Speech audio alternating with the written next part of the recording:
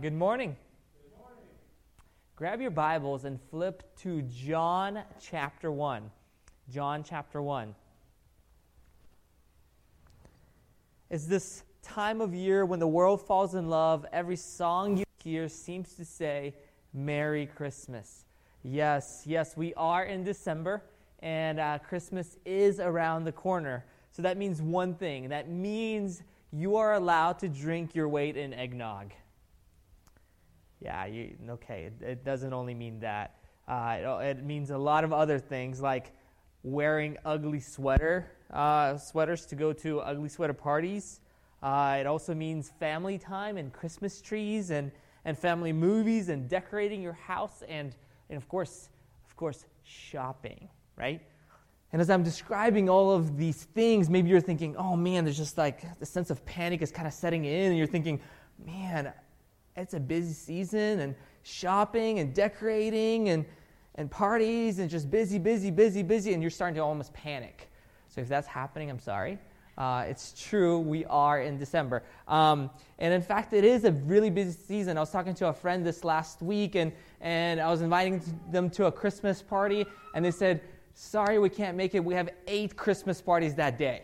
I mean, so some people just get invited to a lot of parties, and it is a busy season, right?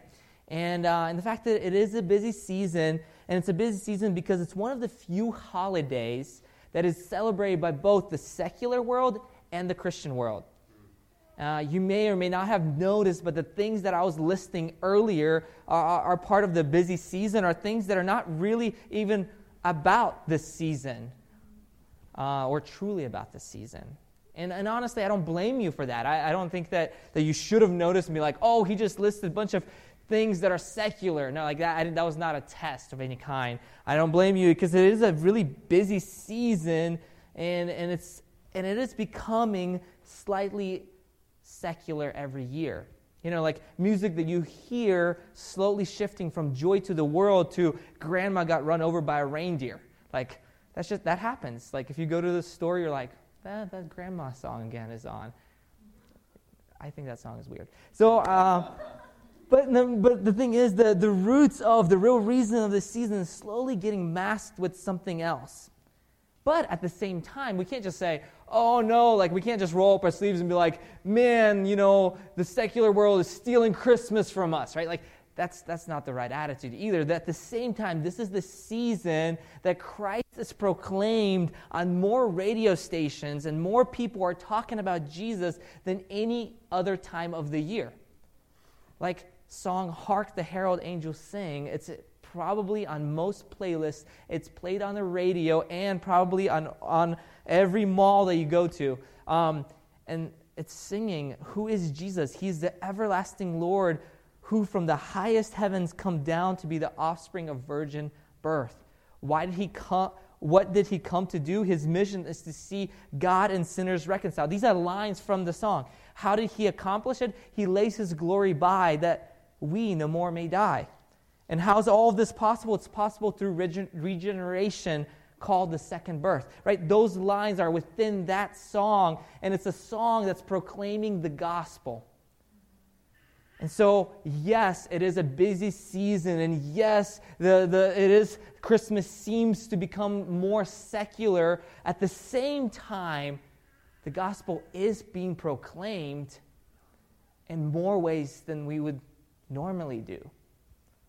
And as a church, in the midst of this busyness, in the midst of maybe even secular things that are coming through, in the midst of all of this, as a church, I want us to slow down and remember why we celebrate.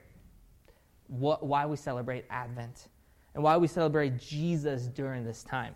And so that's why we did a little series called He Came, is because it's pretty simple, straightforward. Jesus came. And if He comes, and He came, so what does that mean for us? And that's what we're going to do. That's what we're going to study for the next 4 weeks leading up to Christmas. It's just reminding us here on Sunday, why did He come?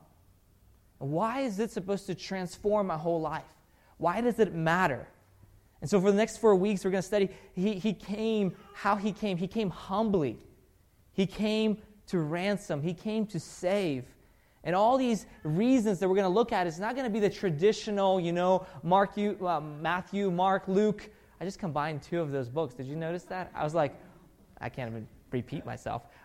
So I combined them. But this passages will be from other places describing Jesus coming. There'll be passages from Galatians and Philippians, and today's passage from 1 John, right? And then today we'll look at the account of Jesus' birth from John 1. And John doesn't give us this full rundown of Mary and Joseph and wise men and shepherds, but he does tell us that Jesus came. So he came, and his coming changed everything. So if you're able, let's stand and look what his coming accomplished and what his coming changed. I'm going to read. We're going to study verses 14 through 18. So I'm going to read from the beginning. You guys don't join me in until verse 14. Cool? Yep. If you want to read with me, you can. I care, I guess. In the beginning was the Word, and the Word was with God, and the Word was God. He was in the beginning with God. All things were made through him, and without him was not anything made that was made. In him was life, and the life was the light of men. The light shines in the darkness, and darkness has not overcome it. There was a man sent from God whose name was John. He came as a witness to bear witness about light, that all might believe through him. He was not the light, but came to bear witness about the light. The true light, which gives light to everyone, was coming into the world. He was in the world was made through him, yet the world did not know him. He came to his own, and his own people did not receive him. But to all who did receive him, who believed in his name, he gave the right to become children of God, who were born not of blood, nor the will of the flesh, nor the will of men, but of God. Now you guys can join me. And the Word became flesh and dwelt among us. And we have seen his glory, glory as the only Son from the Father, full of grace and truth.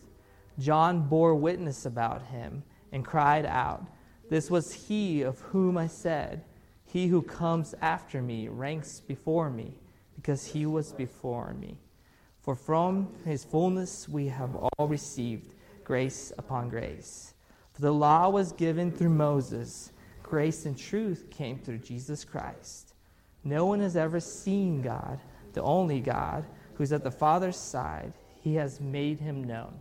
This is the word of God. You can have a seat. So, John starts off this passage, John 1:1, starts by talking about the Word. He says, in the beginning was the Word, and the Word was with God, and the Word was God. So the phrase in the beginning right away connects the passage to Genesis 1, and it points to a time before the creation account. And during that time, during that point of time, before the existence of anything, this Word was with God, and the Word was God. So what is this Word? What is the Word? Readers reading this in John's day would see the Word as a way in which God has revealed himself. And in verse 2, the Word gets personified, right? The Word is now He. He was with God, and He was God. And in verse 3, He made all things. So far, we know about, what do we know about the Word? Is that He was with God, He was God, and He made all things. Then in verse 4, John tells us that in Him was life, and He was the light of men. In verse 5, no darkness overcomes this light. In verses 6 through 8, we see that God sends John the Baptist to tell about this light, to tell about Him. And in verse 9, all of this is coming together. The Word, the light, is coming into the world. And in verse 10 through 13 then shows that He joins this world, the same world that He made, but the world did not recognize Him. He was with God. He was God. He made everything. He is light, and He has joined this world that He made, but the world doesn't recognize Him. So who is He? Who is He? Well, the short answer is Jesus. Jesus. Jesus is the Word. Jesus was with God, and Jesus is God. Jesus was in the beginning. Jesus made all things. Jesus was life, and life was the light of men. Jesus is the one who John is sent to tell about. Jesus is the true light. Jesus is the one who joins the creation, joins what He created, and His creation does not recognize Him. Now we can study our text. Now we can jump in to John 1:14 through 18, because we know it's talking about Jesus. So it says, and the Word became flesh and dwelt among us. And we have seen His glory. Glory as the only Son from the Father, full of grace and truth. So the Word is Jesus, and Jesus came and took on flesh. So Jesus, who is God, who is with God, who created everything, who's outside of time and space, puts Himself inside the limits of time and space and becomes flesh. And most of you probably hear this word around Christmas time, but it's the theological word that you often hear during this time. It's called incarnation, right? It literally means into flesh. Jesus, who's fully God, puts on skin. He is fully God, period. He is fully man, period. That is incarnation.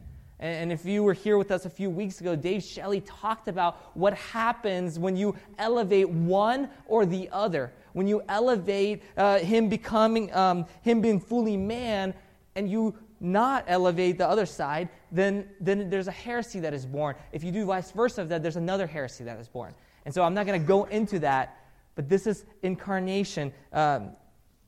Incarnation that Jesus is fully God and He's fully man, period. Yes. Jesus, who's fully God, wraps His divinity into flesh and blood. So God decided in His perfect wisdom and love to join the broken, sinful world and become human. Why? To reveal Himself. To reveal Himself. God, in His perfect wisdom and love, decided to reveal Himself by becoming flesh. Hebrews chapter 1 and 2 talks about this. It talks about it and says, long ago, and many times, in many ways, God spoke to our fathers by the prophets. So it's referring to Old Testament, right? Like, that's the way fathers spoke to the people. But in these last days, He has spoken to us by His Son, whom He appointed the heir of all things, through whom also He created the world.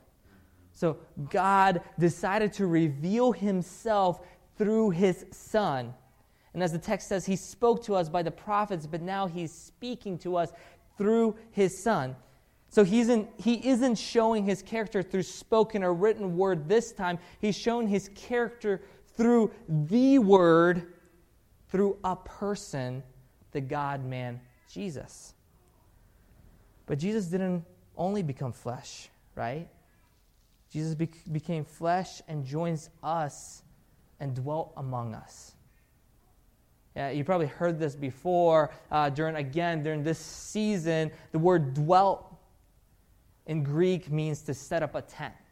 Set up a tent. So Jesus becomes flesh, and He is pitching a tent with us. He's pitching His tent in our backyard. So what does this mean? What does this mean? It means that He wants to be familiar with the familiar terms with us. So imagine this with me. If you come to a neighborhood and you buy a piece of land, and then you build a house on this land, and you build a big house, and then around this big house you build a huge wall. Isn't that communicating something?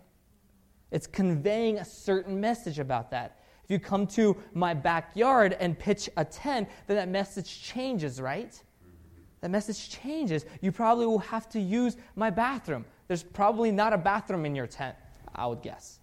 Right? So you probably would have to share a meal or many meals with me now. We would be going in and out of the house. We'll be sharing meals together. We would be interacting with one another. Probably a lot. I don't know. I never lived in your backyard. You have not lived in mine. But I'm assuming here, if I picture this, it would be probably interacting back and forth.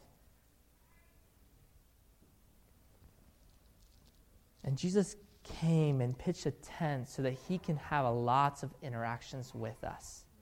This coming and dwelling with us would not have surprised the original readers of the text. The original readers of the text would have been reminded of the Exodus story. So as if you read this text as John is writing, to them this would not have been like, oh man, but they would be like, oh yeah, the fact that God set up a tent and dwelling place for himself. In Exodus 25:8, it says, and let them make me a sanctuary. This is God speaking. And let them make me a sanctuary that I may dwell in their midst. And God lived with them. He dwelled in their midst. He had a place.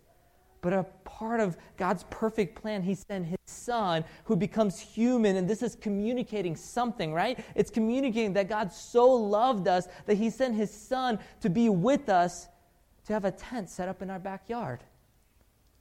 In fact, the very name means God with us. In Matthew 1:23, behold, the virgin shall conceive and bear a son, and they shall call him Emmanuel, which means God with us. So this plan of Jesus joining this creation was from the beginning. The plan has always been for God to join this creation from the beginning. He spoke and this world appeared, and now he takes on flesh. Jesus is the Word. Jesus took on flesh, and Jesus dwelt with us. And now we continue to read verse 14, right? And notice that because of Jesus, we get to see God. We get to see God for the first time and see his glory. In verse 14 it says, and we have seen his glory as the only Son from the Father, full of grace and truth. So his glory is referring to the Word, and the Word is Jesus. So this means that in Jesus we see God and his glory. And just a few verses later, in verse 18, John says, no one has ever seen God, the only God who is at the Father's side. He has made him known. So no one has ever seen God, but when Jesus came, we're no longer in the dark about God, because Jesus came in the flesh and he pitched his tent in our backyard, and now we get to interact with God himself. We get to know him. And when you go to the Gospels and watch Jesus in action, you are watching God in action. When you hear Jesus teach, you're hearing God teach. When you experience Jesus, you're experiencing God. And John says that God's glory is revealed through Jesus. What is that glory? It is the grace and truth of God, his grace towards sinners, and stooping down to bring us back to him. It's the creator of all things revealing his great love.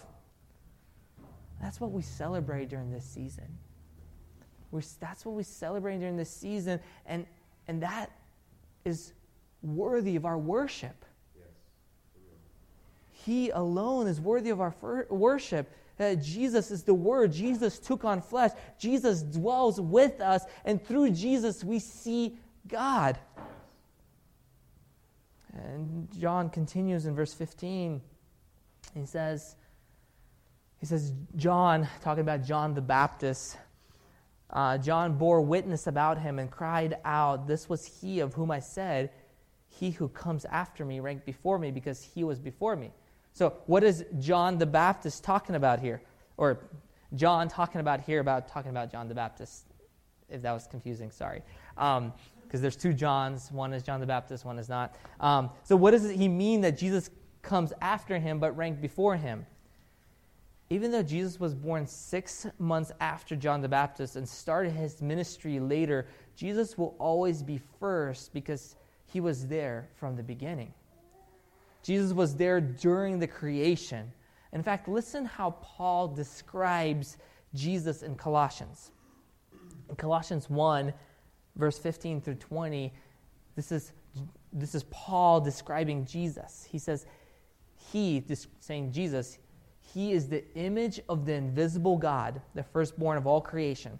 For by him all things were created, in heaven and on earth, visible and invisible, whether thrones or dominions or rulers or authorities, all things were created through him and for him. He is before all things, and in him all things hold together. He is the head of the body, the church. He is the beginning, the firstborn from the dead, that in everything he might be preeminent. For in him all the fullness of God was pleased to dwell, and through him to reconcile to himself all things, whether on earth or in heaven, making peace by the blood of his cross.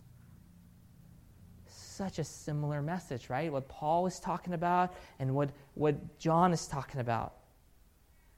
Jesus, the image of the invisible God. He was there from the beginning. In fact, he created the universe out of nothing. All things were created by him and for him. He holds everything together. Therefore, he is preeminent. He is first always. So Jesus is the Word. Jesus took on flesh. Jesus dwells with us. Through Jesus, we see God, and Jesus is preeminent. Is that starting to wake your heart? Is that starting to go, that's what the season is all about? It's about Jesus. Jesus is the Word. Jesus took on flesh. Jesus dwelt with us. Through Jesus, we see God, and Jesus is preeminent. That's what the season is about.